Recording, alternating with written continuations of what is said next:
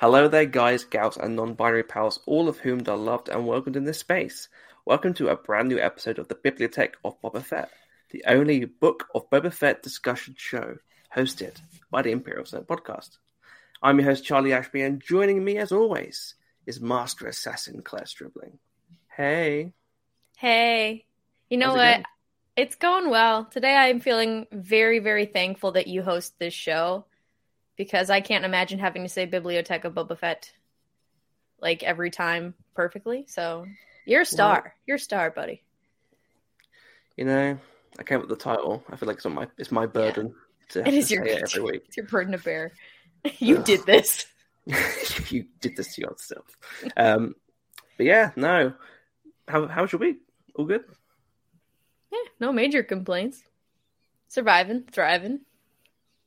How are you like preparing for this episode? Because I feel like this is one where, based on last week, it was like, where could this go? Could this be like a quick appearance? We'll delve into that. But like, what was your thoughts? Like, what were you expecting? My Star Wars mindset is always keep them expectations low. Keep them so low, you won't get disappointed. You know, like, the second that I let my mind run away with itself, it's just like my wish list is like 18 miles long. And it's never something that will like legitimately depress me if it doesn't happen. But it's always like, you know, better to keep the expectations reasonable. I'm still waiting on Salacious Crumb. It's fine. It's fine. I'm not that, so like, this is what happens when we want things, and it's not okay. But yeah, I kept him low, and I just was completely overwhelmed by how quickly we got into that sweet Din Djarin time, and how we stayed in that Din Djarin, that world for the whole episode. I was like, not expecting that. I'm feeling good. They're just teasing you, Claire. You know, at the end of the series, there's going to be like another post-credit scene, and it's going to be like a tiny seat next to Boba's chair, and it's just what you're going to see Salacious sit in it. And like, hey, remember what I just said about this is why we got to keep expectations low so we don't want things? Mm-hmm. Why you got to be like that? Why you got to do that? Hey, to be fair, most of the things I've said on the show have come true. Okay, well then say more about the crumb then. Come on. Will it into existence. I'm praying for the crumb. But we're joined by a very special guest this week. Discussing this week's episode with us is the chief film critic for The Independent and co-host of the Fade to Black pod. It's Clarisse Loughrey. Hello. I feel like you're bigging me up too much now. I like Star Wars. You got to keep the expectations low.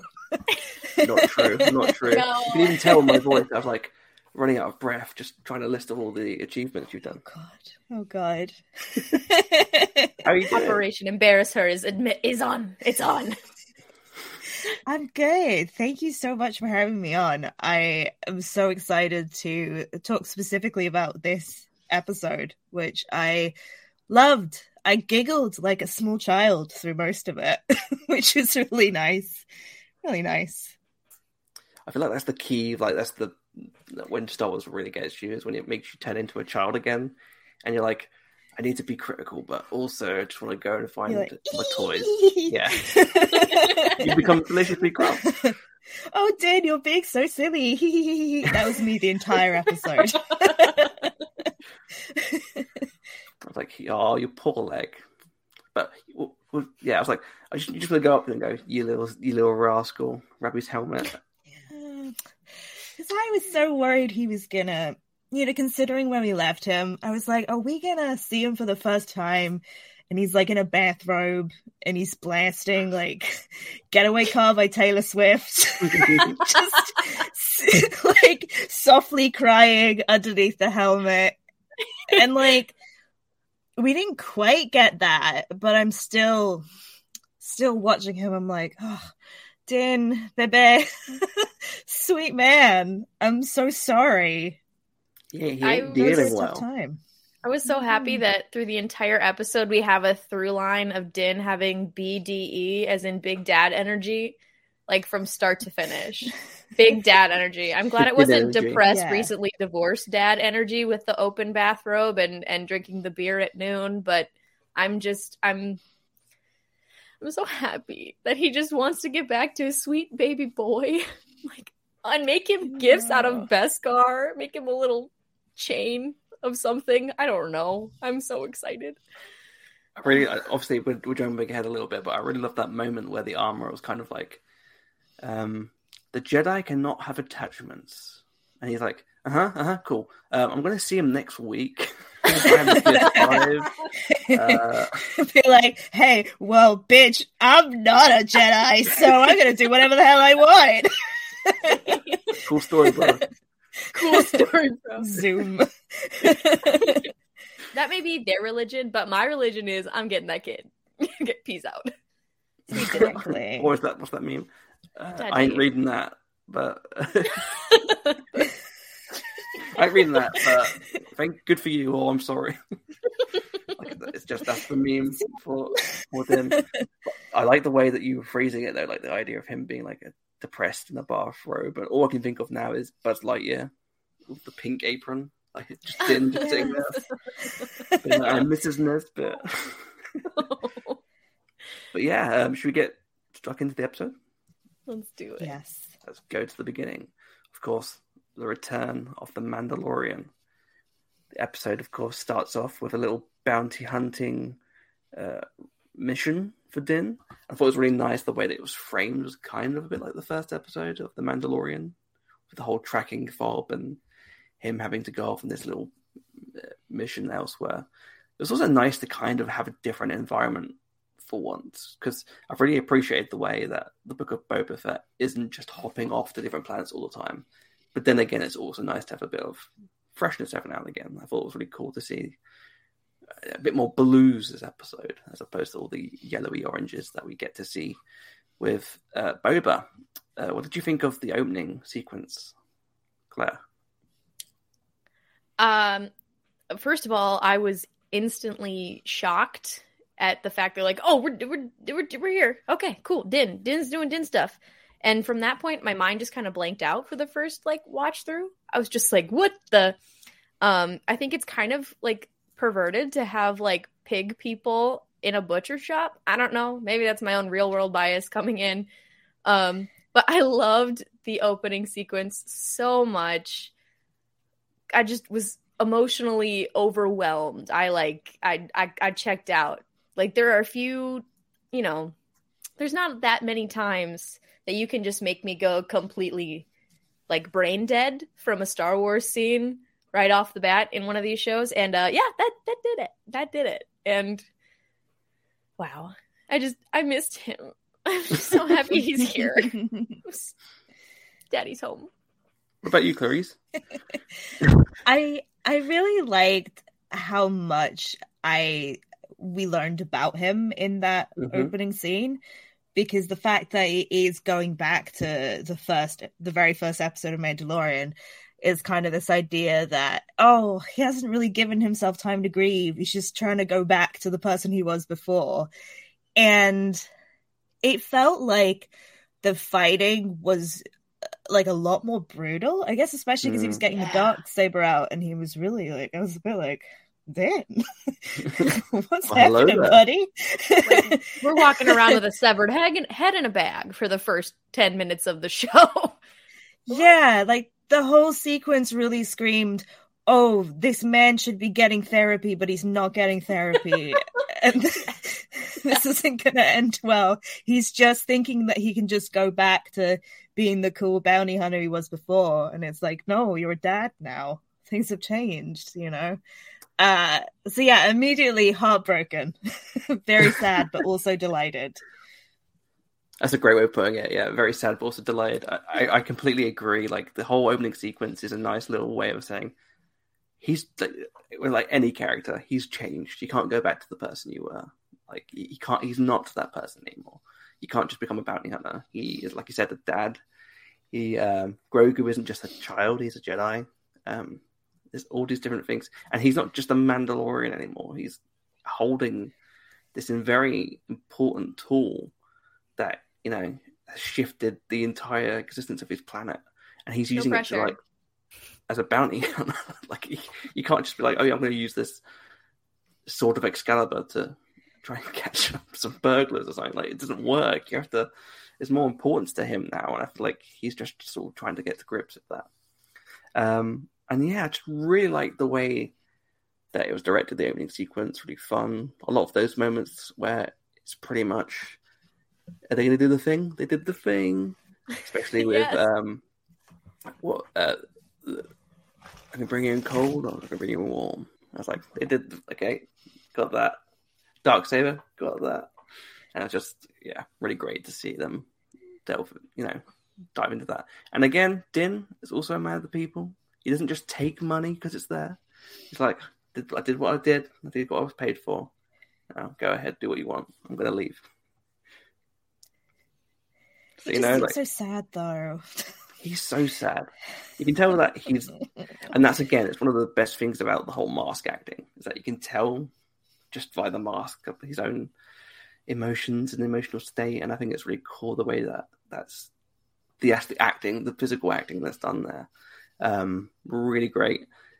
The whole episode, we'll dive into this obviously later on, but the whole episode I thought did a really great job at, even though this is the Book of Boba Fett, and this felt like a Mandalorian episode, it to me felt very much still a Book of Boba Fett episode, because it's doing what the show is doing for Boba Fett in terms of diving into the character and understanding the core themes emotionally and just as a character. Like, both Din and Boba are the same, like, come from the same root problem. They're both orphans who are foundlings. They lost their tribe. And they're trying to reconnect to it. And were both ousted by the Mandalorians. One of them happens to be, technically, both. Like, because Din has been rejected by not only the aristocracy side of the Mandalorians, but now he's been rejected by the cult. So there's a real interesting sort of look there between him and Boba, and I just love their friendship, and I feel like that's why I really enjoyed this episode. It felt like it was doing what it's been doing for Boba the last few episodes, which is delving into that character. Who is he, and why did he do these things? But yeah, the whole opening sequence is really cool, really powerful. But it isn't until we get into the little section of why he's there on this exact planet, on the Halo ring, I guess. Like, I never played Halo, but I think that's a reference that someone would appreciate. So, throwing that out there. Wait, does Halo take place on a Halo? I think so, yeah. This changes everything. That sounds cool. Kid. I want to play this game now. Sorry. I'm from Halo. Okay. I've learned something new tonight. I think it does. Like, there's a big, circular thing. Yeah. All I know is that at one point I had an ex-boyfriend show me hours of cutscenes from this, and I was just continuing to drink alcohol while he did this. So I'm like, okay, we're sharing this thing you like, and I don't remember anything of it. So this was like later relationship, like teenagers. Yeah. Oh no, Claire. Yeah. I know, Charlie. You know firsthand that I've not had the best track record of that's true. picking Actually, winners. That makes sense. Doesn't it make a lot of sense to you? Come on now. I think I'm straightening my radar out, but good lord. It's like the Star Wars timeline. Like, I know there's tragedy everywhere, but just more of it to come earlier on. You know. My relationships is like the Star Wars Skywalker saga. The Skywalker saga. Jesus. I'm hoping I'm in the Rise of Skywalker chapter here. Come on now. Yeah, happy ending. I'm just always the Tragedy of Darth Plagueis chapter. That's me at all times. Oh man, that's not a story that many would tell you. So too bad you get to the opera. Yeah, whenever I go to the opera, I just tell everybody about my exes. It goes really well every time. Tell you that. Ryan. Oh Jesus! What? Oh my goodness! But yeah, we find out that the sect that Din was a part of, the cult, I guess we call them that, are still around. But there's only 2 of the members left. It's the armorer and a good friend Paz Vizsla, who, you're like, oh yeah, he survived, and you're like, oh yeah, I forgot his family a douchebag. Yeah, little of both. He's he's like the college bro. I feel like the visitors are the college bros of the Mandalorian Society. He has the voice of the gods in Skyrim. Yes. You know, when you get stopped, they're like, "Halt! You have committed a crime." It's Halt. that. I don't know who the voice actor is, Jon but it's Favreau. that. Is it? Yeah. Doing a Skyrim god impression, right? Yeah, because he played in the Clone Wars. He played he played Pre-Vizsla though. Pre-Vizsla. But this guy isn't voiced by Jon Favreau in the show, right? He's some other guy, right? No, it's not played by him, but it's voiced by Jon Favreau. Oh. Because clearly, I don't know what Jon Favreau sounds like. I don't either. It's the Vizsla blood. That's why I love it, because it's like this guy has lost his saber, like, or his cousin, I guess. I don't know who. It must be like cousin, uncle, lost the saber. Now he's losing it. It's like this whole family, like, apart from Tar Vizsla, Bunch of clowns. Yeah, bunch of clowns.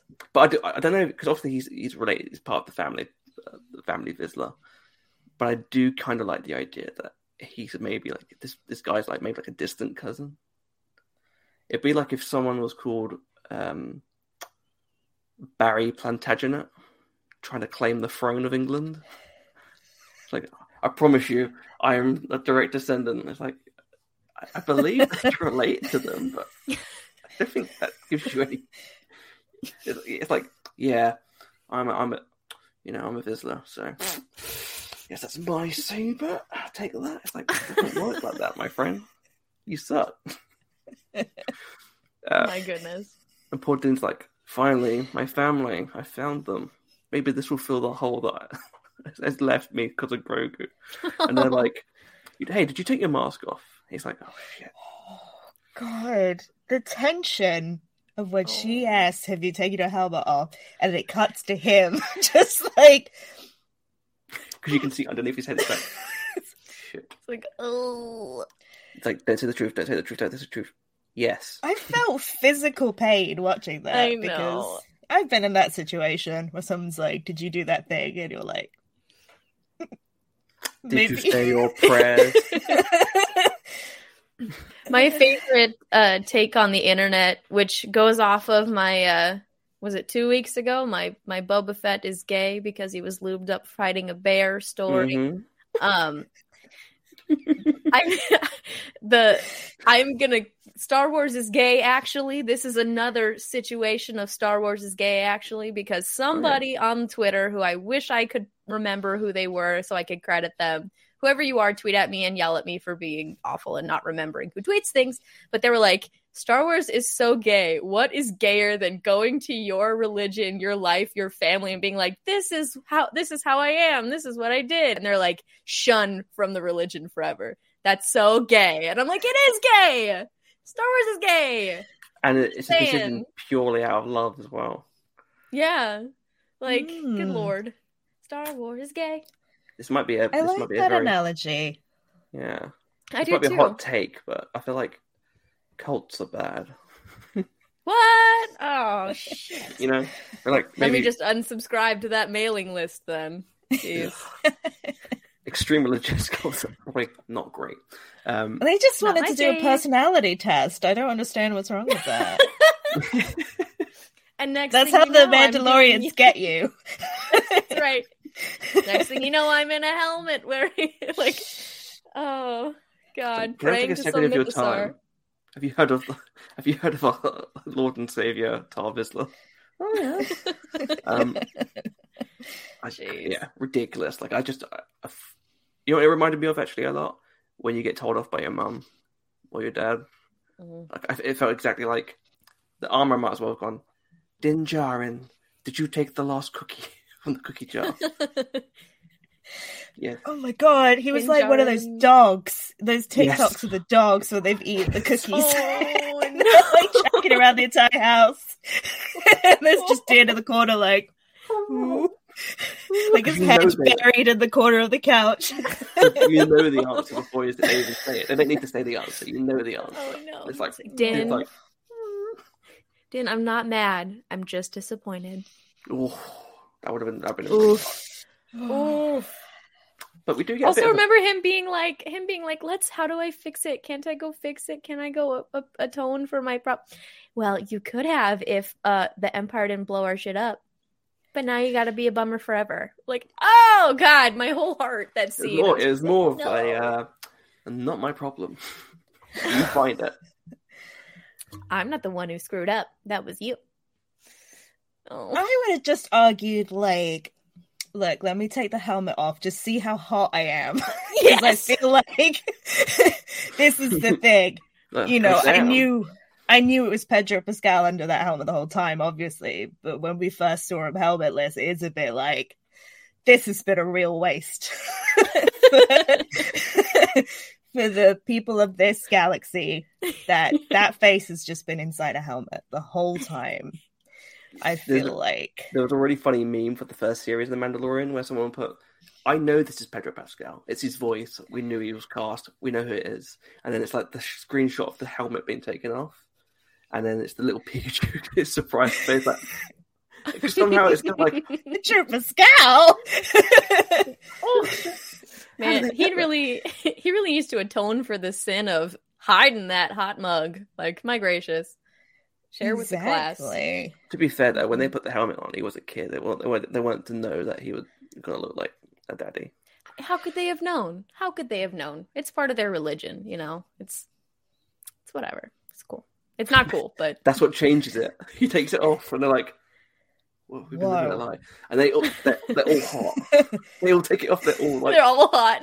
10 out of 10. Oh my god, this whole time I thought we were all just really ugly and just had very low self-esteem about it. We've been hot this entire time. See, I would love to be a Mandalorian. You just wouldn't have to worry about anything. Oh yeah, no makeup, no hair. Yeah, don't even worry about it.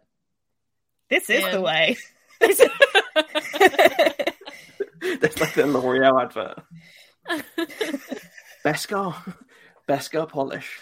This is the way. Oh my god. But that would be pretty cool.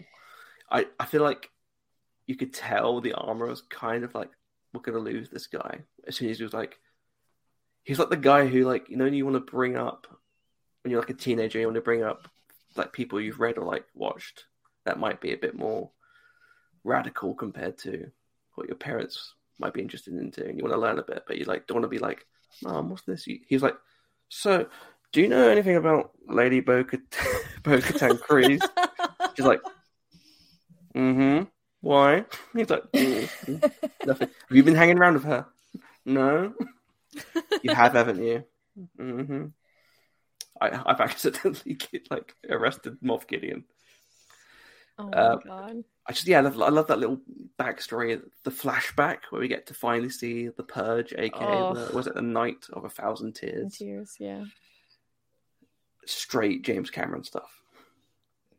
Yeah, like pure Terminator 2 opening, like with the KX droids, which oh my god, they were so scary. Yeah, like that's what I love about that design, and I feel like when people talk about the designs of the prequels and the original trilogy, I feel like we need to give a lot of credit to some of the designs for this Disney era, because that design is fantastic. Where you see K2SO and you're like, that's the most loveliest droid in the world, and then you see that exact same droid, you're like, that's the most terrifying thing. Especially when you play Fallen Order and they come up to you, you're like, Jesus Christ, these guys suck.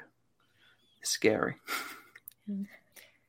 How do we feel, by the way, about the speculation on the interwebs about the armorer? Have we seen this? Have we seen who we think she is? Who is she? Is she Rey's mom?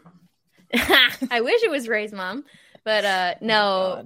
There's been speculation. This isn't like any valid rumor. It's someone's prediction or like rumor that's been spoken to people about. I don't know. Is this our favorite source, Claire?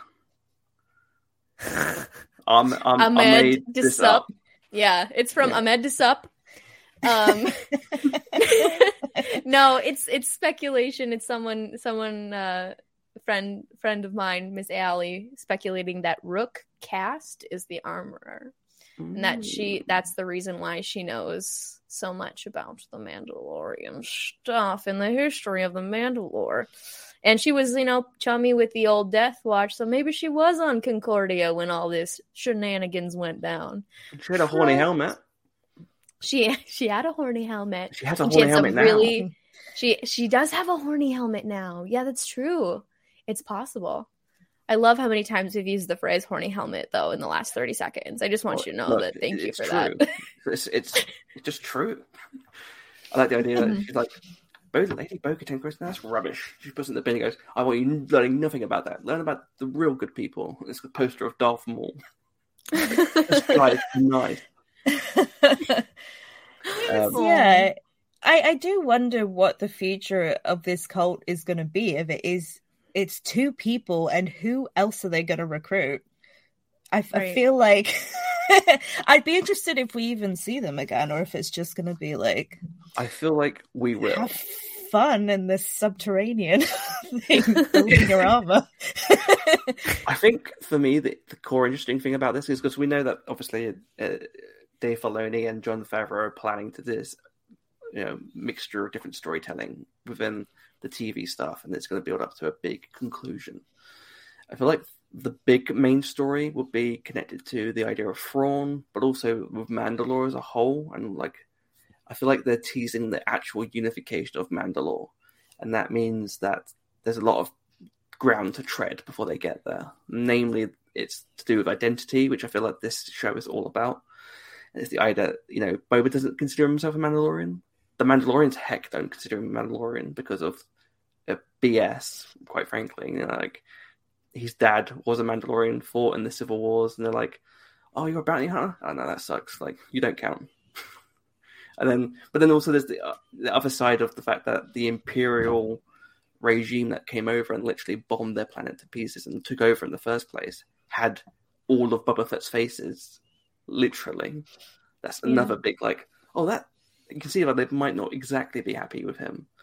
And then you have Din as well, who's again a foundling, who isn't technically a Mandalorian by blood, but is a Mandalorian. I feel like what they have to do is they're going to have to all come together. And I feel like Din and Boba are the best people to lead that charge. Because obviously Bo-Katan can't do it. And that family is cursed. They done screwed it up enough, guys. Let's give someone else a chance to rule Mandalore. Yeah. It depends how you define cursed, because yes, they destroyed Mandalore. Millions died. Yeah, not great. But Satine got a bit of that young Ewan McGregor. Facts. So you have to balance it out, It's true. I hope their love child's okay. Hope Corky's vibing somewhere. Are you aware of Corky, Clarisse? No. Who's Corky? In the Clone Wars, his fucking name is Corky, though, guys. Bo-Katan's sister, who is Obi-Wan's lover, his all-time love. She has a nephew called Corky, which because he always goes, Auntie Satine. But we know that Bo-Katan's her sister. She's not had kids because she's pure aunt energy. She's the pure badass aunt who gives you a good mixtape. And has loads of cats. Has lots of cats. But we don't know of any other siblings. And this kid, I swear to you, looks exactly like Obi-Wan. Oh, exactly like Obi-Wan. He looks so much like Obi-Wan. And they're like, yeah, it's your nephew. It sounds like someone went away for the summer and came back with a nephew. I don't know. Maybe. I don't know. I'll try and find a picture while we talk. Corky. Because you say Corky, and I'm imagining that person's not called Corky. Yes, what? Corky. Which the worst name. He does perfect look mix of Sabine and Obi-Wan. Like Obi-Wan. Look at them. But with Satine's somebody nose. needs to do a DNA test. Maury, where are you at? Come on. Yeah. It's the scene in episode 3, but just with him. He's like, I'm the father, aren't I? I'm so sorry. It's like, no, you can't leave. You've got to pay for 18 years. He's like, there's a war on. See ya. Oh no. But yeah, there's always like that's a character that could return. Corgi, woo! We know Hugh Cookie McGregor's hanging Grease. about. Maybe he's like a ghost. Like, sorry, I wasn't there. Busy doing stuff. Okay, so they'll have to. I feel like they're gonna have to recruit more people because if we're talking about unifying, I understand spiritually and thematically why it has to happen. Yeah. Logistically, I feel like they'd be like, we could probably lose 2 people. I feel like they're not. I feel like they're not essential to reclaiming Mandalore. Just leave them. If they want to come, that's cool. If not, Well, she could build cool stuff. That's true. Because you can't win a war without a really great hammer montage. You need to have some clanging.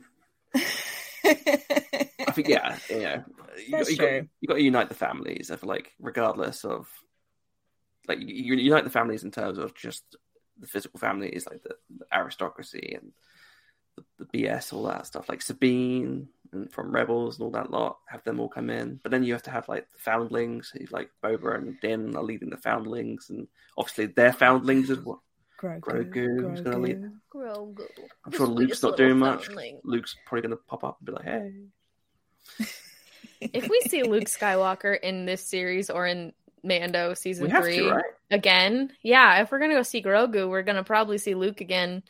And I'm going to be honest with you, I'm not ready for that again. I'm not ready. Like, I will be excited when it happens, but oh my God. Holy crap. This is the era of Star Wars we live in now. I'm really overwhelmed by it. Jesus. I know what one of the people in this group would love to see. If they go to that planet, and it's not just Luke, but you turn around and see Alden Ehrenreich. I mean, we're talking about wishes and expectations. I know. Yeah, keeping it realistic. I don't dare to dream. I would not dare to dream, but also I would like to dream. Yeah, that would be a good dream. That'd be a really good dream. season 2. I know people are going like, this show hasn't done anything. Which, first of all, no story has to like do something necessarily. Like, I don't feel like Boba has to open a toy shop by the end of the series for it to have meant anything. You know, like there's going to be like obviously a battle of sorts, and it'll cement his reign. But I just find it a bit odd. But I feel like what's interesting is that potentially this could set up season 2 because there's rumors and ideas of who could be actually behind the Pikes. And if you were to do like a really good, can you imagine? I'm just saying that season 2, it'd be awesome if it was Boba Fett and Han Solo having to work together to fight Kira. That's of all the things, of all the Star Wars things, if I could have one Star Wars thing, I would like some sort of emotional resolution between Kira and Han. Yes. Ugh. Because like the love that they shared in Solo has actually changed my view of Han and Leia, and I don't like that. I want to feel the way that I used to feel about Han and Leia, and I feel like I can't get to that place without some sort of like he needs closure. Yeah, I need closure. Maybe he doesn't need closure. I need closure on that relationship that I was not a part of. It's really important for me to move on. Yeah, I can't move on unless they move on. So I would love that very much. It'd be like an interesting way to heal wounds and stuff. I'm sure like Luke would be pretty chuffed to find out that this person who he didn't really know that long, he just chopped his jetpack a little bit, is helping make his planet a little bit safer. The one that he grew up on. How sweet would that be? If he's like, yeah, you know what? And obviously he would have been researching about Anakin by this point, so he would have known that his dad was a slave. And so the idea that he's literally the town where his dad was a slave is now being ruled by someone who's against that sort of idea. It's pretty good. I like the idea of Boba like, no more BS. Everything's my way. Like, I just like the idea of them being like that. And Han and Boba Fett was a fun little combination. Like they could be a really cantankerous. They're like the Falcon and the Winter Soldier of Star Wars, where they like begrudgingly have to work together. Yes. And you get Kira just like manipulating stuff and being evil. I feel like that'd be just really fun to see Emilia Clarke be a little bit mischievous and evil, but also have obviously she's got a tragic side to her that can tie into, which would be really fun. Yeah, I'm just really intrigued to see where they go with that sort of stuff because there's so much this show and world can delve into, and I feel like that's interesting. And I really hope they do get Alden. I know there's a big debate about do you get some dude Harrison Ford's face and voice? Do you have? I know there's like people suggesting that maybe Mary Elizabeth Winstead could play maybe Leia, which would be interesting. I feel like she's definitely got like the look for Leia, and the sort of sensibility. I still think, I know that obviously she played Connix. I still think Billie Lourd would be a really good Leia. Yeah. Honestly, slap a different hair color on her. No one's gonna notice. No, yeah. when she did that, when she did the entire speech at Celebration, when it was the first celebration after her mum passed, and then she came out in the Leia's dress, and she did the exact speech verbatim without any script. I was like, she could do it. Like, I feel like if anyone could fill that role, it's her. Although I wouldn't necessarily mind another actor playing that. I just feel like there's a lot of stories you can tell with those characters that you shouldn't necessarily have to be pigeonholed by technology and stuff. It was funny though because the guy that played Luke was in this episode. Yes, he was. He was the other X-Wing pilot, wasn't he? Yeah. That's what I thought. I'm like, you have too handsome of a face to not be the other guy. I watched that entire final episode of the Mando behind the scenes documentary, and you are equally hot as that guy. It must be you. That was great. That reaction when everyone was like, who played Luke? God damn. And then you look at, oh, damn, though. He's a twink. He must be Luke Skywalker. That's the only category to play Luke. Also, Charlie, my favorite thing is, did you see all the people being offended about Luke Skywalker is gay? Someone was like, Luke Skywalker is so gay. Did you see all the people getting so butthurt about someone calling Luke gay? Like, it just amazed me. It amazed me. I was like, what? Because that really changes his character, doesn't it? It changes so much about his character. Oh, not really at all. A gay man will not shoot one brats. Like, what? What are we talking about? Sorry, what? This is an established fact, bro. Straight men love what brats? Straight men kill little rodents. They are the first step to being serial killers. Gay men can't do that. Luke Skywalker isn't gay. He just had a really good best friend with a mustache.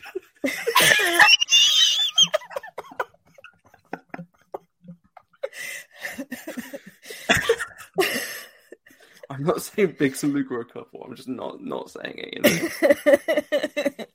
Then survived the Battle of Yavin. Who knows? He was in the 70s, you know. You know. It was a long time ago. Yeah, that's right. Wow. Anyway, what are we talking about? The Mandalorian or something? I think so. At some point. What? Oh, but on the topic of cult, the Mandalorian backstory, I just want to say a little special thank you to the team of the Book of Boba Fett for shoving so much Mando backstory into this episode, because my dad is watching this show and he does not give a shit when I go on rants.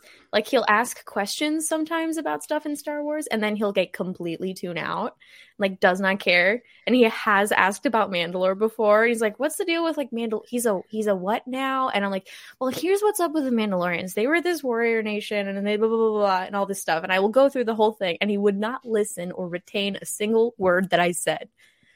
But my dad and I talked about Mandalorians the other day. And I'm like, yes, he digested it. Thank you. It makes me so happy, because people who don't give a shit when I rant about it are like, I get it now. I'm like, yes, you do.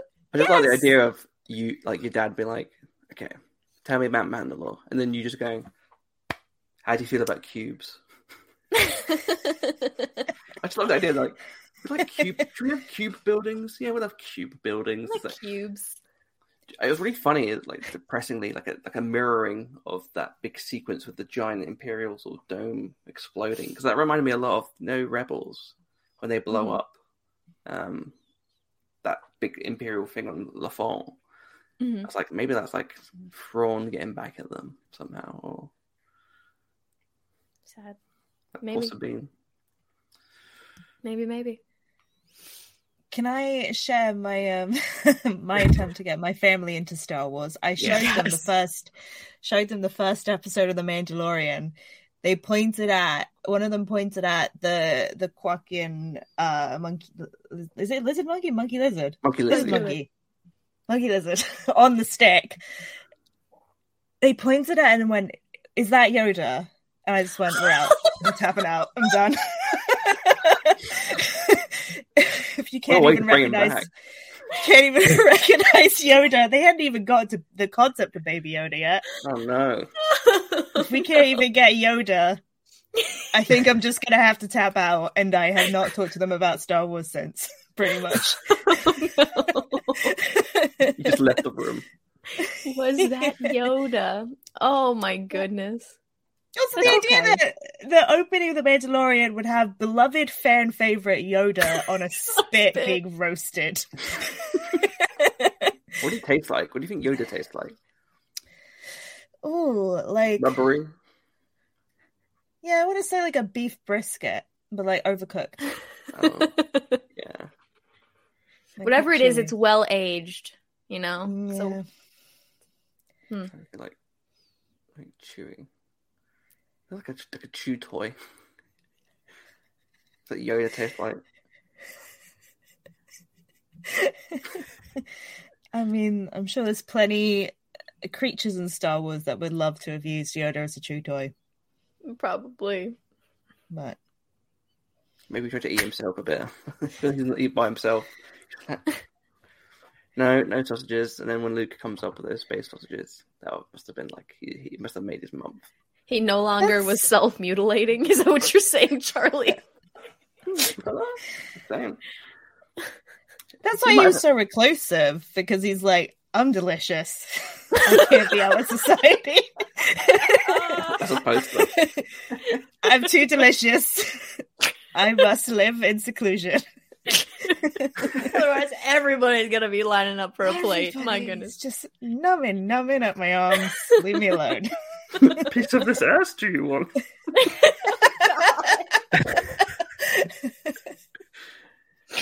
But, yeah, I felt like the Mandalorian stuff, the backstory was great. Because we're like sort of halfway through the episode in terms of like discussing what happened.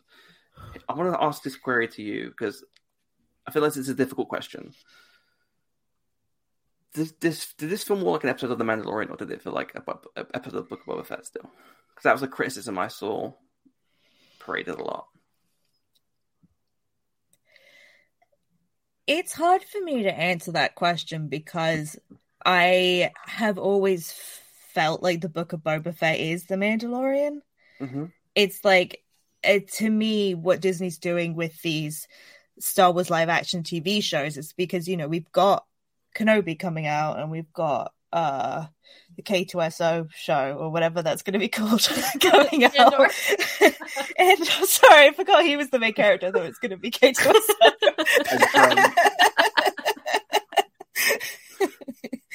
I thought it was going to be like a talk show where he just gets guests on. I was like, hello. No, I want that. And I feel like there is this central storyline that they are doing with Boba, Mandalore, Din, and it's like that's all the same show to me. So it almost it didn't bother me so much because it's part of the same storyline, and the fact that this is called the Book of Boba Fett and not The Mandalorian Season 3 is like, they could have just called it The Mandalorian Season 3 and I don't think it would have changed anything. But I guess because then people would be confused because they'd be like, well, all the episodes are about Boba Fett. I don't understand. So that's why they did that. I don't know. Exactly, yeah. It didn't really bother me, I'll be honest. Yeah, it didn't bother me either. I did feel like I kind of agree with some of it, that it does feel like an episode of The Mandalorian, but that's only because we've had 2 full seasons of The Mandalorian. And like, normally when we have these, like, when you think of these television shows that we watch that have like an interlude episode that's like introducing a new character, new storyline through a totally separate entity episode, a lot of the times we haven't spent 2 seasons with that character a lot of times. Maybe not all the time, but that's just because we've had 2 seasons of Mando, and because it just felt like Mando season 2 caliber episode. I felt that it was that way, but also at the same time, interludes in seasons of television are totally a thing, and like, because it felt like Mando to me and not Book of Boba Fett, that's not a criticism. That's like great, because I like the Book of Boba Fett a lot. It is my flavor of weird Star Wars. But it's not quite on the level of Mando season 2, but that's also not fair because it's the first season of its own television show. So basically, I agree with people being like, it feels more like The Mandalorian, but at the same time, I don't think that's a critique. I think that's cool because now we're bringing this extra oomph to the show, and this is episode based on our emotional connections that we've established before in this big old universe where everything likes to connect, which is a beautiful, wonderful thing. Using those, we are about to like skyrocket the end of this story into super cool crazy town, and that's a good thing. It's not a bad thing that it felt that way to me. So it's a great episode of Star Wars. Y'all are ungrateful. Just be thankful you got that. Like, sorry that you hate to enjoy things. Like, come on now. Because I saw a lot of those people are the people who are like, this Book of Boba Fett show sucks. And then they're like, this episode sucked because it's like that other show I really liked. I'm like, what's wrong with you? Experience joy. Embrace the joy. Just shut up. Yeah, it's bad faith criticisms compared to... Yeah. Because there's people that don't like the show and that's completely fine, but it's when people saying stuff like, Tamora Morrison can't act. I'm like, no. Fight me. Well, that's wrong. I will touch you. You know? I will. What? Yeah. People the internet did say is this. full of bullshit. I saw people say, Tamora Morrison can't act. First of all, there's a lot of... I've talked about this last week. It's like, some people just don't understand. You don't have to act by talking about everything. I saw people like, yeah, but I didn't really get what Boba's trying to do until he said that he wants a family in episode 4. I'm like, did you watch the ones when he did the family? Like, not everything has to be, and I did this, and this is why I want to do this. I'm going to go to the shop. But really, it's because I'm sad and lonely. Like, you don't need to... That's not how people... A lot of people just don't... Like, I am a big theater person. Like, I did theater all through college. That's my thing. The big thing about theater is showing, not telling. And, like, not relying on all of these other outside, boom, look, this is a thing in your face, to convey the story and convey the emotion. It's one of my biggest criticisms of The Force Awakens is because I feel like there's a lot of moments that they just flat out tell you something. Like, the droid is in the hands of your father, Han Solo. Like, you didn't have to wink. Like, you didn't have to go. You literally could have been like, the droid is now in the hands of your father. And then we think, where's that pesky little droid at? And then we go to the next scene and like, look, we're on the Falcon with Han and Chewie. Like, Chewie's probably not your dad. Finn's probably not your dad. Unless you're adopted and he adopted you like as a baby. Like, I don't know. But it's just, we don't have to spell everything out, but some people clearly need it, and it's okay. But also, just people, can you just like ingest a thing of Star Wars and like not let your expectations of 20 years of this dude being a silent, faceless, like boring character, and don't let your expectations of all this time ruin your enjoyment of a cool new thing now.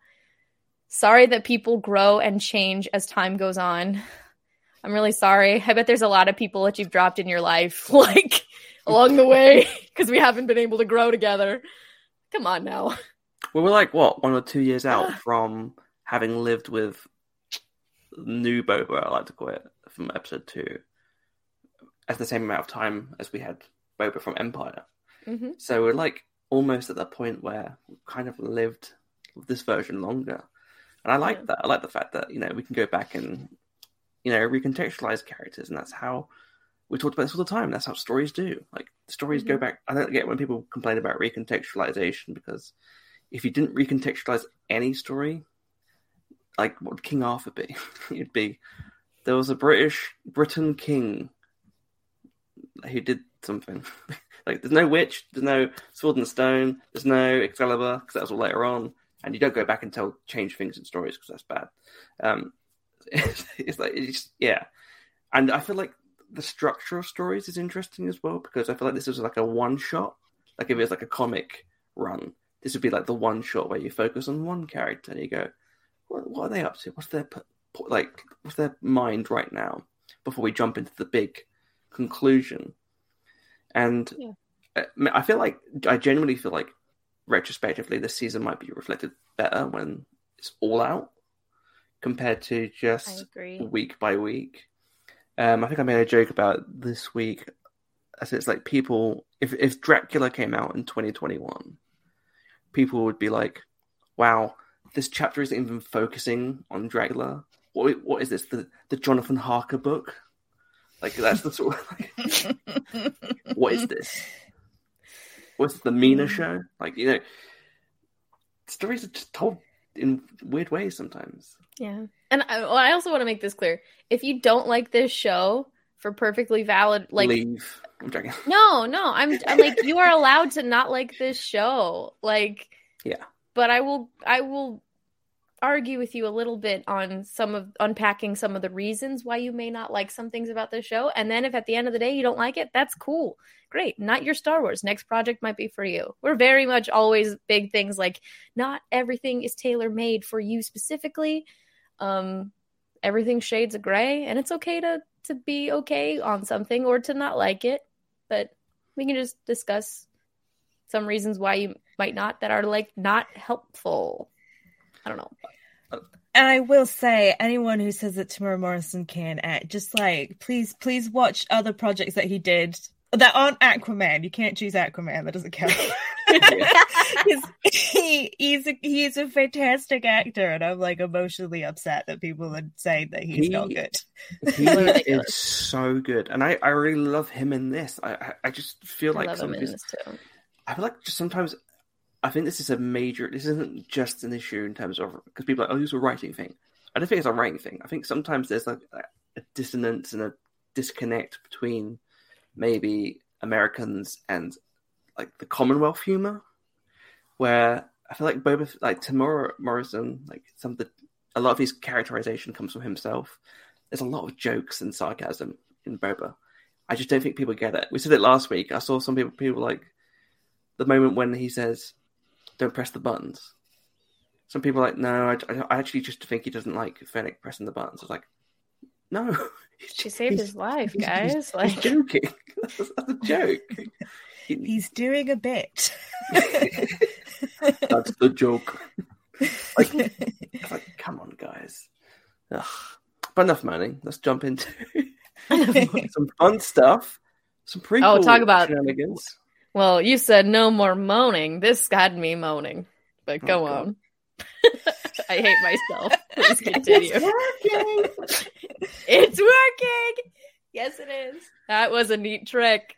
Oh my goodness. Claire, I haven't seen your reaction yet, but I can't even just. I'm beginning to think. What did you think when you saw BD, the little BD droid? I need you to know that I purchased a BD1 pin before, like, literally the day the first trailer with him came out. A big BD stan. Obviously, I stream Jedi Fallen Order on our Twitch. Go follow our Twitch. Nice. I died. I could not. I don't even know. I was so overwhelmed with pure delight and just like emotional at seeing BD. I'm like, oh, sweet little boy. And then he breaks his little foot and he looks like just like when we meet him in JFO, he gets his little foot broken right away. And he also looks like my brother's cat who was adopted, and he has a little crooked front leg because he was abused and then he was put in the animal shelter and his broken foot didn't heal right. So he walks like Baloo. And I'm like, I love it. Sorry, that was really whiny. But yeah, it was good. I was happy. Oh, that's very sad now. I know. Baloo is a happy, spoiled cat. He's thriving, so don't worry about Baloo. And then little BD got his foot fixed, so everybody's good. Everybody's good. And I just love how well it works in live action. Like it looks exactly like the game, especially when he scans the little thing and puts it on the. I feel like I was going, burn the game. Useful little scamp. And I can just continue to love Amy Sedaris' Pelly, one of the best characters I feel like in Star Wars. She banged the some Jawa. of the stuff she said this episode, I was like, I had to rewind. Like, I'm sorry, what did you just say? Very fairy.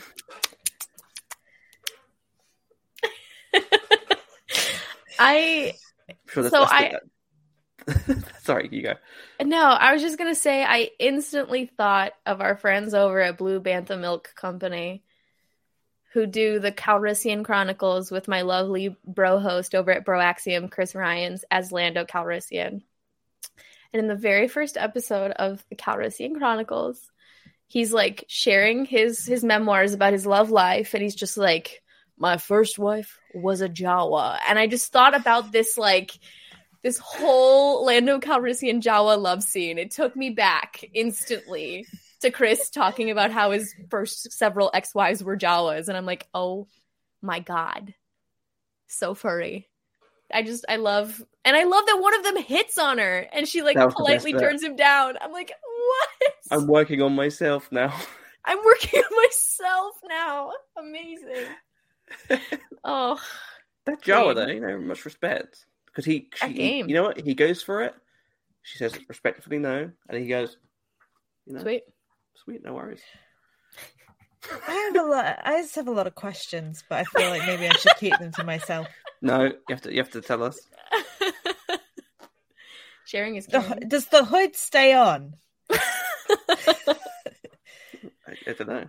Because you know they say, like, do you turn the lights off? Because they just have two bright yellow eyes to get staring at you. Oh God! Because I would maybe do it just to find out like what's in there. What's going on? Very curious. They must shout Utini, right? I bet Utini.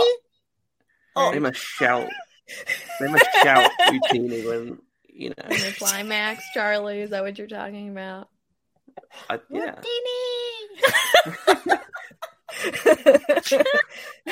And it's like wherever they are, you think you're alone in the bedroom. The other Jawas are responding. What did he? Like, have they been here the whole time? They've been watching us? What? We've learned that the Jawas are cuckolds. Oh my God! And they. But if someone write a fanfic about this, I need it, so I don't have to do the thinking about it. I'm just saying. Know. We know that Pelly slept with a Jawa, and we know that Disney like doing crossovers within their own IP, right? Just saying, Pam and Tommy, but Pelly and Jawa. Pelly and Jawa. Oh my! Like, Dean, I need you to get the tape back. He's watching it like, what the heck? Oh God! Oh, a lot of fur. Yeah, she's right. Oh, gracious me! Honestly, good for her. Yeah, Empowered woman. Empowered woman. Right. You get yours. Herself. She's like not letting those droids turn her world into a democracy. That's right. Yeah, absolutely. Good for her. Boss lady. Boss bitch. Yeah. And I continue to absolutely love the pit droids. One of the best parts of the prequels, the little pit droids, the best. They're so cute. I love them so much. So cowardly, I'm so beautiful. Jealous. Also, I think it's ironic that I feel like R5 has had more screen time than R2 has in the entire sequel trilogy. Aww. Which, no Poor respect. R2. He's a true star. He had his star moment blown in A New Hope, and now he gets to reclaim it. Better late than never. By getting yelled at by Amy Sedaris. The dream. Let's be honest. Dream. Oh, goodness. There's a lot of really fun Easter eggs in this one. The Jabba has that big rod. That's a nod to that tape. No, the big stick that he stole under the Pike's freighter. It's the same stick that they use in A New Hope. In the garbage chute. I never put that together. Yeah, which is one of those like pointless Easter. I didn't catch it. I watched it afterwards. I was like, oh, damn. Again, one of those pointless. It'll be a pub quiz question, I'm sure, at Celebration. Yeah, a lot of really fun little bits of Easter eggs. Of course, we have to talk about our, the N1 Starfighter, which was rumored, and I had heard about the rumor of it potentially appearing, and I was like, who knows? We'll see. And then they showed it, and I was like, it's just so good. Everything about this episode, obviously, we haven't talked about Bryce Dallas Howard directed the episode. I thought she did an amazing job. I feel like she's free for free with the episode she's done so far. Really, really good. This one might be my favorite that she's done, because not only does she get everything about the character right, she gets everything about it just looks stunningly beautiful, the visuals, but she really knows what she's doing. Like, there's a video, I think, of her a few weeks ago, or like months ago, or whatever, holding a document from Dave Filoni that he drew her the history of Mandalore, which is like really great. And obviously I was like, oh, well, now we know why she needed that. Like, she's telling this story.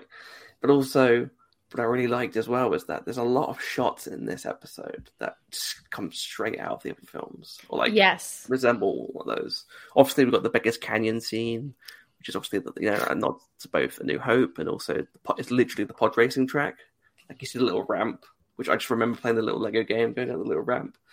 And the thing I loved the most was the spinning scene, which we were talking about a bit before. Like, not only is that like obviously a reference to, I'll try spinning, that's a good trick. But also the opening of Attack of the Clones, the first shot, is is Padme's big silver starship spinning with the two N1 starfighters spinning. With the horizon. Yeah. And someone did a 2 by, like a shot by shot, and it's like absolutely pretty much trying to do that. I was like, that's so good. So I really did appreciate that shot. What did you think about the N1 and Din's new ship? Who wants to go first? It's interesting. My primary association with the ship is from Star Tours, because I always remember the ending where you crash land into Naboo, and there's like I don't know why I always think of that first, but that made me very happy because Star Tours is like my favorite thing. So, and because we've had all the the RX droids, the ones that look like Captain Rex as well. They've cropped up like multiple times in this season, and I don't know what that means. I hope that means something. Star Tours is coming. They're laying the groundwork. I don't know, but I love it. More Star Tours stuff, please.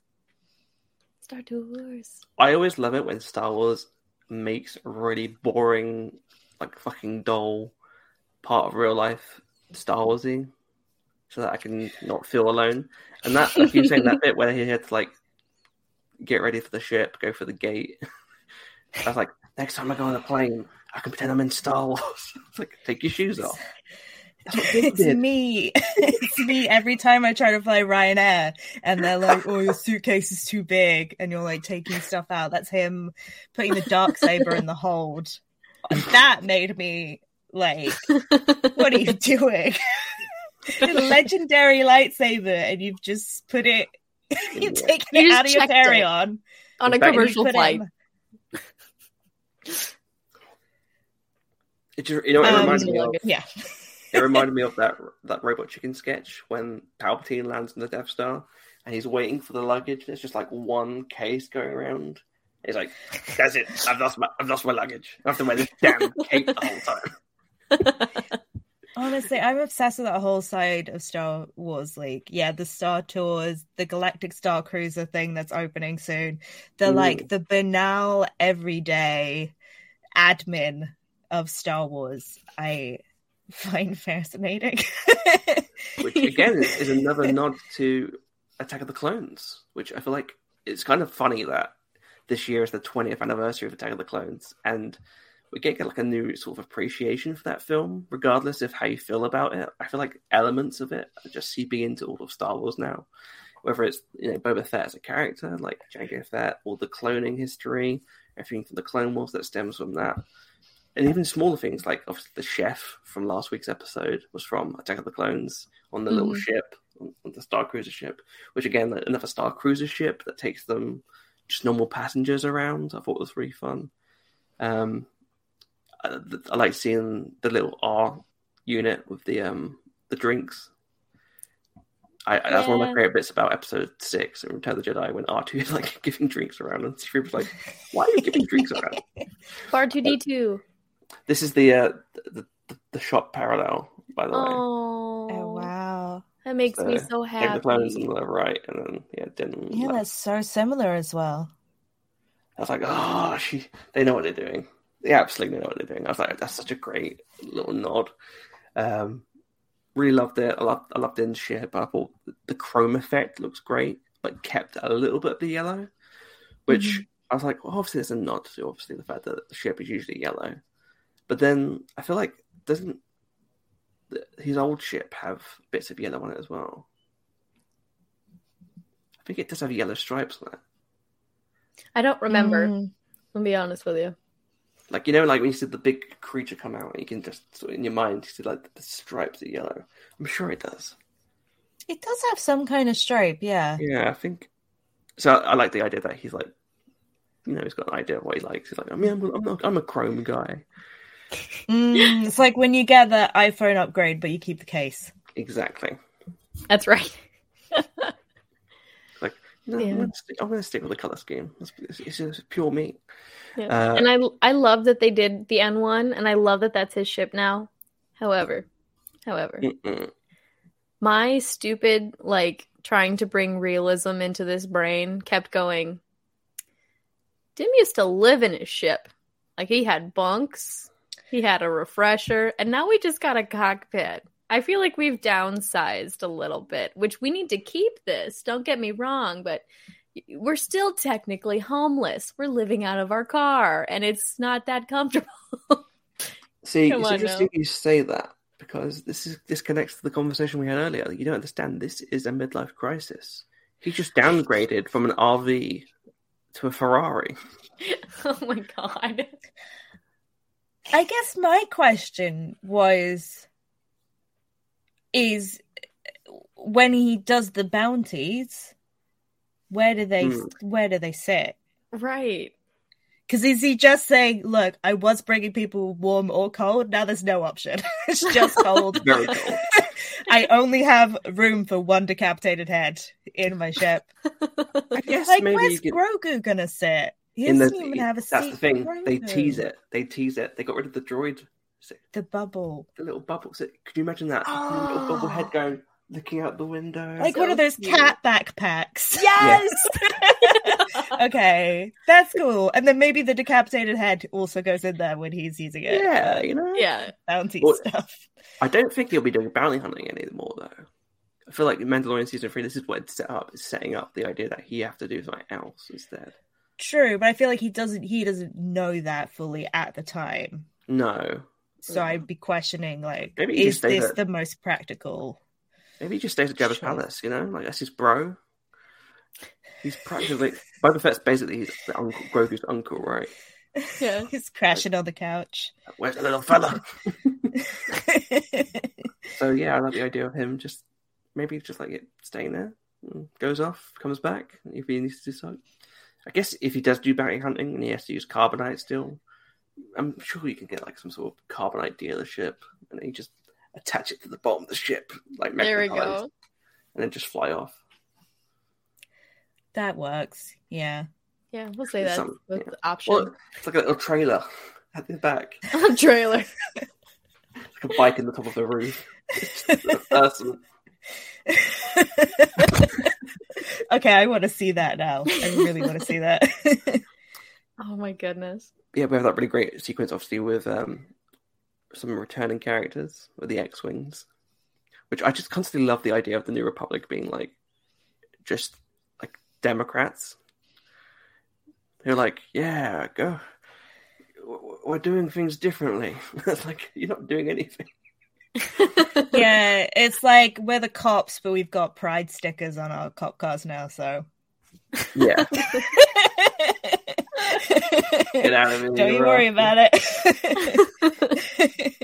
It's like, you're the guy that saved all those people, right? Mm-hmm. But you're speeding. Like, so? Also, I have my little din here. I've got to show him. There we go. Oh. Obligatory din. Oh, he looks so cute. And of course, you can't have Weedles. him without his bro. His little bro.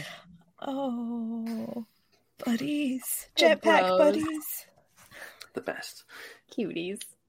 But yeah, and then obviously the episode ends off with Din arriving back on Tatooine, being pretty chuffed with his new ride.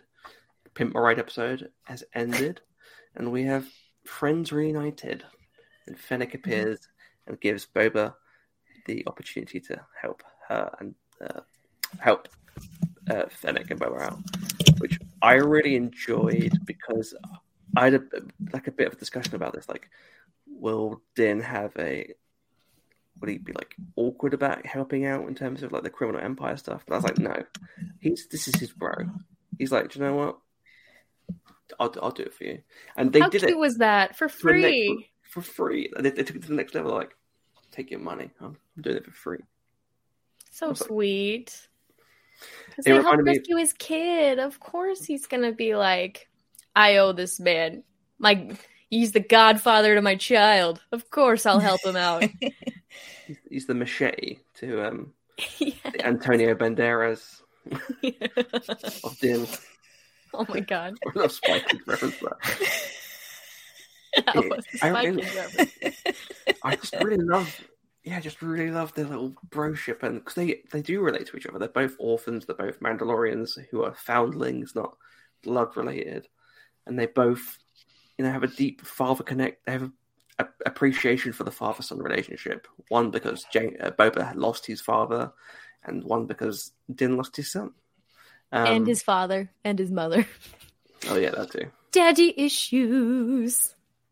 Also, droid issues. Today, Droid so we're talking issues. about, just to go back a little bit, talking about like why Din had such hatred for droids in the first place. Obviously, it's because his parents were murdered by battle droids during the Clone Wars. But also now we have the bonus idea that the KX droids were the ones that were slaughtering the Mandalorians in the past. So, not great track record for droids against Din. No, not really. Mm-mm. Like, oh, goddamn. But he's making up for it. A little scene with him and the little BD droid is really cute. Precious. Yeah. He's very annoyed by it, though. Yeah, like putting a light up. All right, calm down. But yeah, I really like the idea of them being these two related characters, but they just bro out together, and there's no sort of major conflict. And I feel like if there is any conflict, hopefully it won't last too much, because I feel like those characters can actually really rely on each other, and there's a strong sort of bond between those two, and Fennec as well to an extent, because obviously they formed a bit of alliance there. And I just really excited to see what they do with that. And then the thing that I was actually really surprised about, because I thought, spending an episode in The Mandalorian, I can deal with that. That makes sense to me.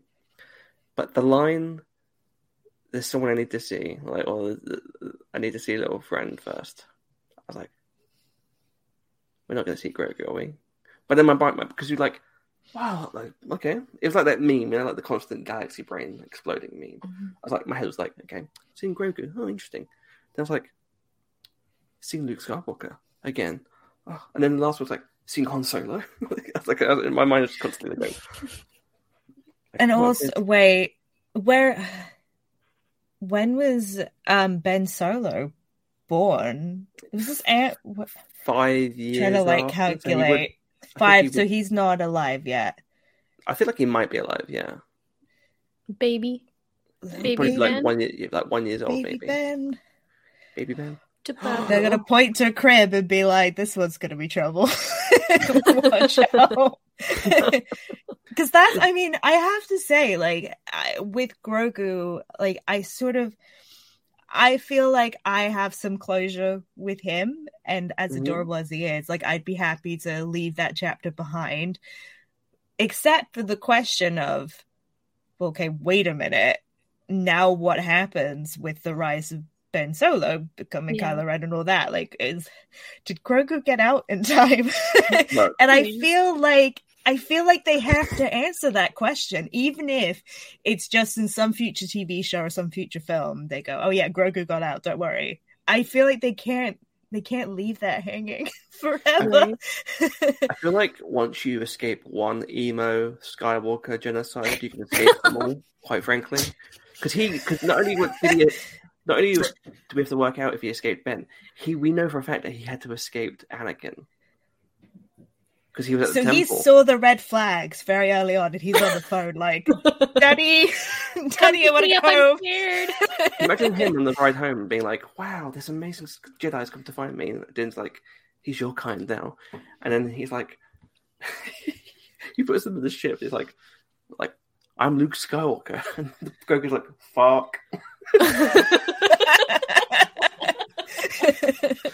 Or there's like a sequence where Luke's like, hello, young Padawans, I'm Luke Skywalker. This is my father. And then the Force ghost of Anakin appears, and he just stares at Grogu. He's like...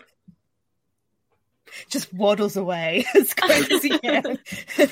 He's the one kid I let live. Oh my god. I don't know that everyone loved Grogu. Even Anakin is like, get out of here, little scamp. Whilst those other kids like chopped in half. He's like, get out.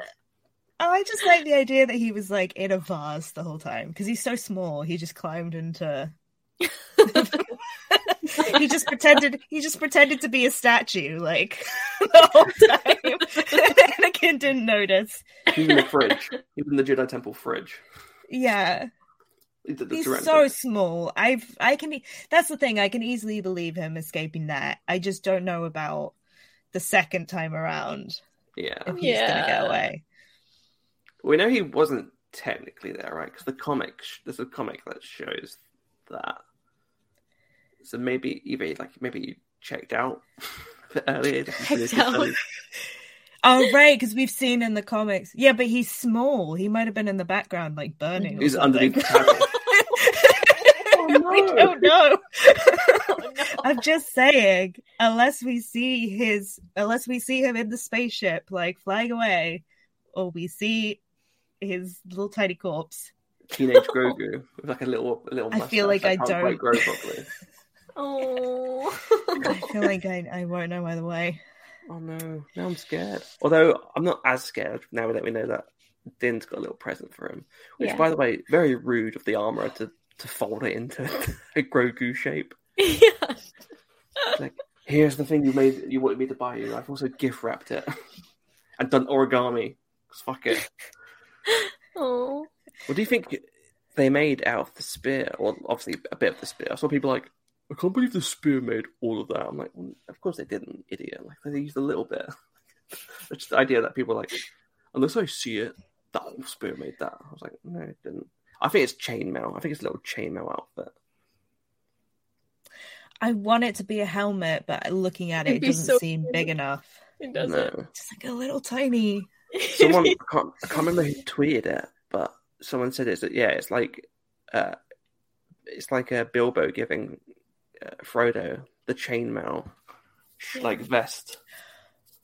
Like it's a little Beskar. Oh my god, that's how he escapes the Exactly. Kylo Ren massacre.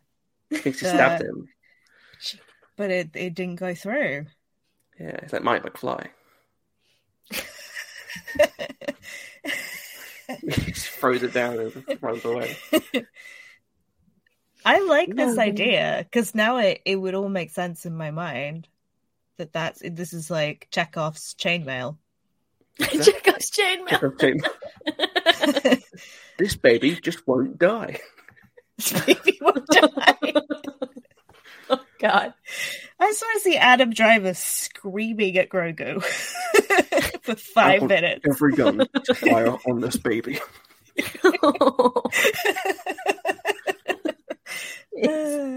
I like the idea of Ben trying to recruit him as the apprentice. But like the baby's just like destroying everything. It's like, Oh my god. I don't want him anymore. Anything to exploring Ben more it's just fantastic and interesting. I definitely think that we should see Ben. I think the best idea for a poster of like Boba Fett is maybe if we see maybe like Din and Han Solo next to each other, but they both got like those baby holders. The baby one's got Ben, one's got Grogu. Oh, that would be cute. That would be cute. Because if you think baby Grogu is powerful, imagine what baby Ben was like. Stop choking the children, Ben. Oh, stop it. Goodness. Oh my god. But yeah, I think that'd be really cute. And especially if they do get Billy Lord, because obviously she's had a baby recently, so maybe that she can just use her baby. There we go. Ready-made baby. No casting call needed. Nope. Another generation. That's pure Skywalker, that is. Like, it is. We'll keep putting babies in there. Billy, we need your baby in a robe ASAP. Get over here. Well, the baby is just like a baby, but it has Adam Driver's hair. Like, God. Oh my god. It's the most luxurious wig you've ever seen. But it sounds like him as well, like Goo Gaga. Oh, Jesus. I feel like if we are going to go to see Grogu again, I would want some sort of, I don't know, some sort of link to the newer Skywalker movies, just to try and like make that transition smooth, just so we're not doing it to be like, it's Luke Skywalker, he's here. Okay, say goodbye to Luke. I feel like this is a nice opportunity to just create like a few narrative threads that feel natural, and then we can have that, and then we can go back. We can go back to Boba.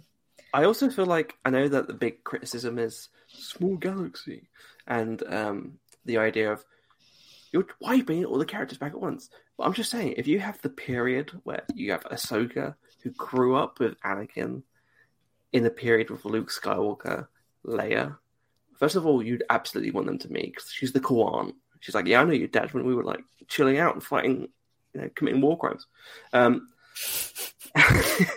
And like you'd want that meeting. And then you got all the interconnected, like Han Solo's like, oh yeah, I knew Darth Maul, like you stole my girlfriend. She's like, oh crazy, I thought it was.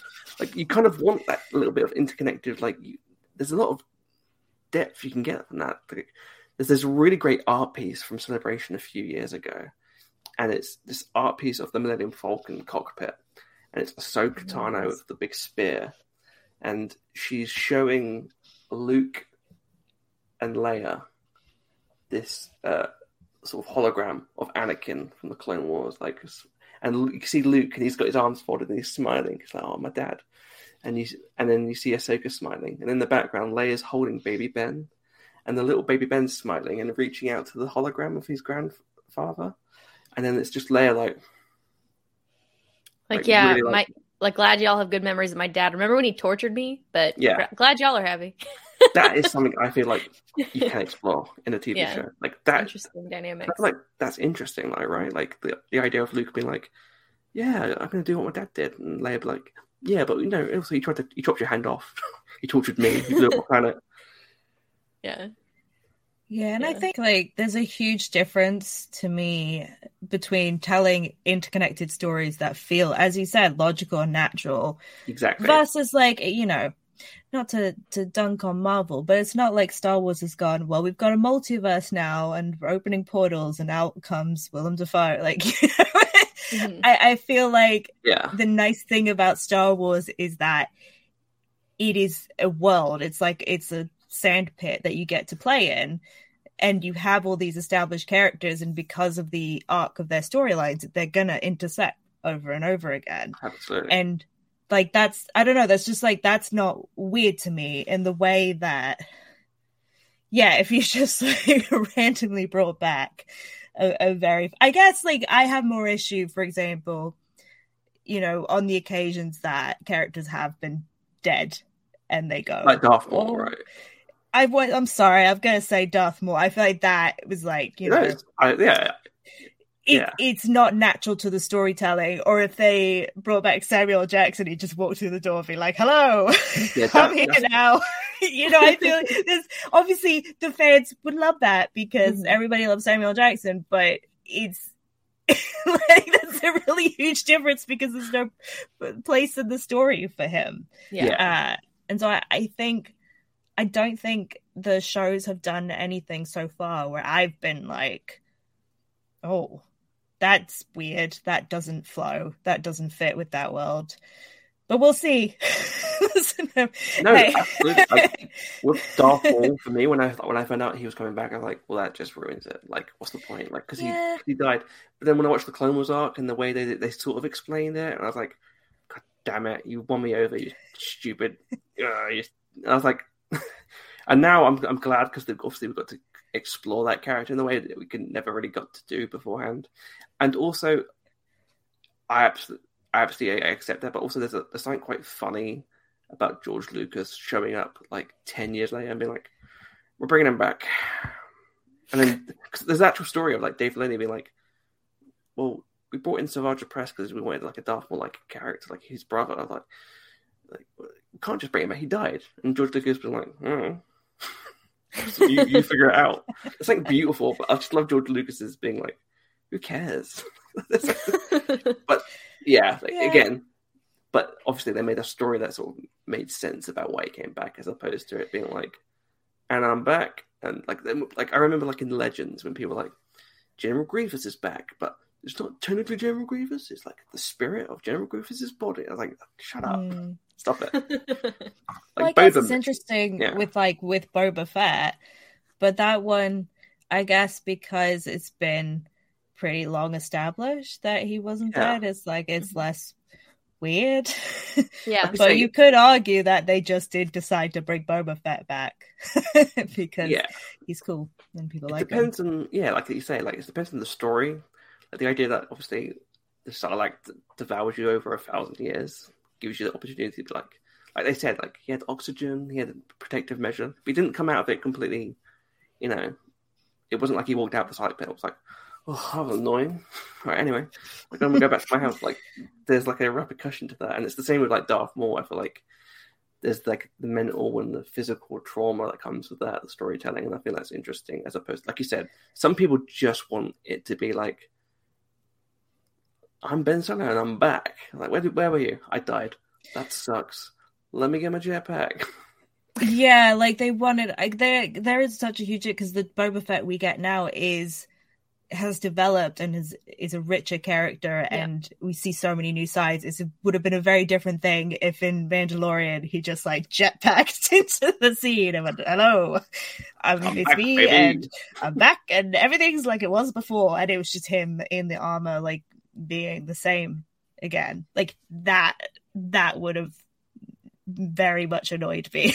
Yeah, it's Mandalorians and Book of Boba, I think, in my mind, are very fantastic contradictions because they're both telling really original, interesting, character-driven stories at its core, and also doing the generic what I did as a kid, which is just picking up toys and going, "What if this?" Like because Din Djarin is pretty much what if Boba Fett had a lightsaber? Yeah, and guess what? He is Yoda, but is a baby. Like it's the sort of thing you come up with as a kid. Like like, okay, like when you got toys, you're like, okay, and then Anakin comes back and Ahsoka's there, and like it's the sort of thing that you're like, oh yeah, but they meld that in a way that I think works better than perhaps JJ did with his trilogy. I like the sequel trilogy, but I feel like the way he does that is just a little bit. They do it a bit better job. Palpatine has returned somehow. We're going to put that entire burden on Oscar Isaac because I'm afraid. To be fair, he sold that line so beautifully that it lives in our consciousness, And we were like, yeah, sure, yes, I guess, yeah, sure. Oscar said it. he sold the collective emotion of like, God damn it. We thought we were done with this guy. But he's back. Die. We threw him out the club. He came through the back door. I don't know. Even he's here again. I want a drink now. Oh my goodness. But yeah, that's pretty much all we've got time for. That was a big chunky episode, delving into a pretty big chunky episode. What am I saying? Big chunky episode today. Big old chunky chunks. Just like The a little chunks Jawa. are real meat. Big chunky and furry. And furry. Like we love it. But yeah, let's go to our overall thoughts and score section. Now, Clarisse, I don't know if you know this, but we don't actually rate things out of 10, if that's okay. That's we have fine. We have a different rating system. Why would I be angry about that? Okay. We don't rate things out of 10. We rate things out of 10, obviously. I love it. So, obviously, as our guest, I'm going to open to you first. How would you rate this episode out of 10? Oh, I really liked it. I want to give it an 8. Good score. Nice big overall score. What about you, Claire? This is my favorite episode of the season. I think that goes to show. Pretty heavily favorited right now. I'm gonna give it, but we still got room to grow. We got a whole bunch of stuff that's about to go down. I'm gonna give it 8.5. Although I don't like cutting Tem in half, but apparently I just did. Sorry, bud. But as we know with Darth Maul, he will survive. Just the head area. Oh. You're the one that cut him. I'm not I'm the sorry, cut him. Tim. I'm giving this a 9 out of 10. There we go. Big, round, even Tim. I really like this episode. I think my biggest issue of the series so far has been, like, I feel like structure, like the way that some of the time lapses have gone haven't been very clear. I think that episode, the episode I wasn't happy with the most in terms of that was the third episode when the big Tusken death scene happened, just because it wasn't clear immediately. Like, is it the same Tuskens or when did this take place? So, but this episode, now we've cut through all the flashbacks. I feel like we're getting straight to the point now, and I really thought this was a really great episode. Big love letter to the prequels, which, as you know, is what I'm here for. Big prequel defender. I mean, Claire did a ridiculously long amount of time defending Attack of the Clones. And this episode felt like, is a big little love letter to some of that stuff, and really enjoyed that. Stuff I didn't like, obviously, I feel like I would have liked to have seen Tem. So I can't give this episode 10 out of 10 without Tem. That'd be ridiculous. Yeah. So 9 out of 10, I feel like it's a good overall number for that. Still room for more Tem. There's always room for more Tem. Facts. There's always room for Tem. But yeah, that's all we've got time for this week. Now, let me just get rid of poor Tem. I'm sorry, Tem. to get rid of you again. Miss you, buddy. We love you. Clarisse, where can people find you and your work? Everything I do is I post on Twitter, so probably best to go there, which is at Clarisse Slew. Or just Google my name. Very hard to spell, I'm sorry. And I definitely recommend following your newsletter, which is incredible. Oh, thank you. Thank you. I sometimes talk about Star Wars on there. It's the place where, because often I don't get to do it with my main job because they say that's too much Star Wars, stop. I'll go on my newsletter and be like, just wrote in, Casablanca is a really great film. Anyway, The Last Jedi has a scene there. You can't do that. But no, definitely follow Clarisse. Great follow. Always great work you do. We love you here. And you're always welcome on in the future. Oh, I love you guys. Thank you for just talking about Star Wars in such a positive, informative, and entertaining way. It's lovely. Yeah, that's what we're aiming for, to make jokes about Jawa dicks. You said it in a better way. You summed it up better. Wholesome family fun. Ugh. Exactly. I hate myself. That's our new tagline. What was I going to say? I forgot what I was going to say now. Claire, where can we find you? Well, you can find me on Twitter and Instagram at cstribs. You can catch me over at Broaxium every Sunday night on the Broaxium YouTube channel. We are shooting the poodoo, usually with a cocktail of some variety and just hanging out, talking about everything that came out that week. All the fun, like, I haven't gotten into Peacemaker yet, but they're really vibing with it. And talking about that, we talk about all the new Marvel stuff, all the new Star Wars stuff. We talk about video game stuff. We talk about all sorts of stuff, and it's fun.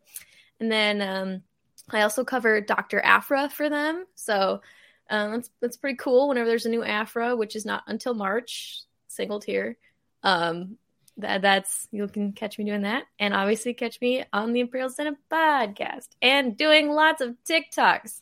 Do you like me yet, Gen Z? Am I cool yet? Am I cool? Have I won your favor? It's like that episode of Community when they're trying to win over and then they like sort of get bullied by the kids. That's exactly how I feel trying to do TikToks. I'm like, I thought I got it, but clearly I'm not cool. Damn. I think we're old. Damn. If you see the TikToks, the reason why Claire's on most of the videos is because I just don't know what I'm doing.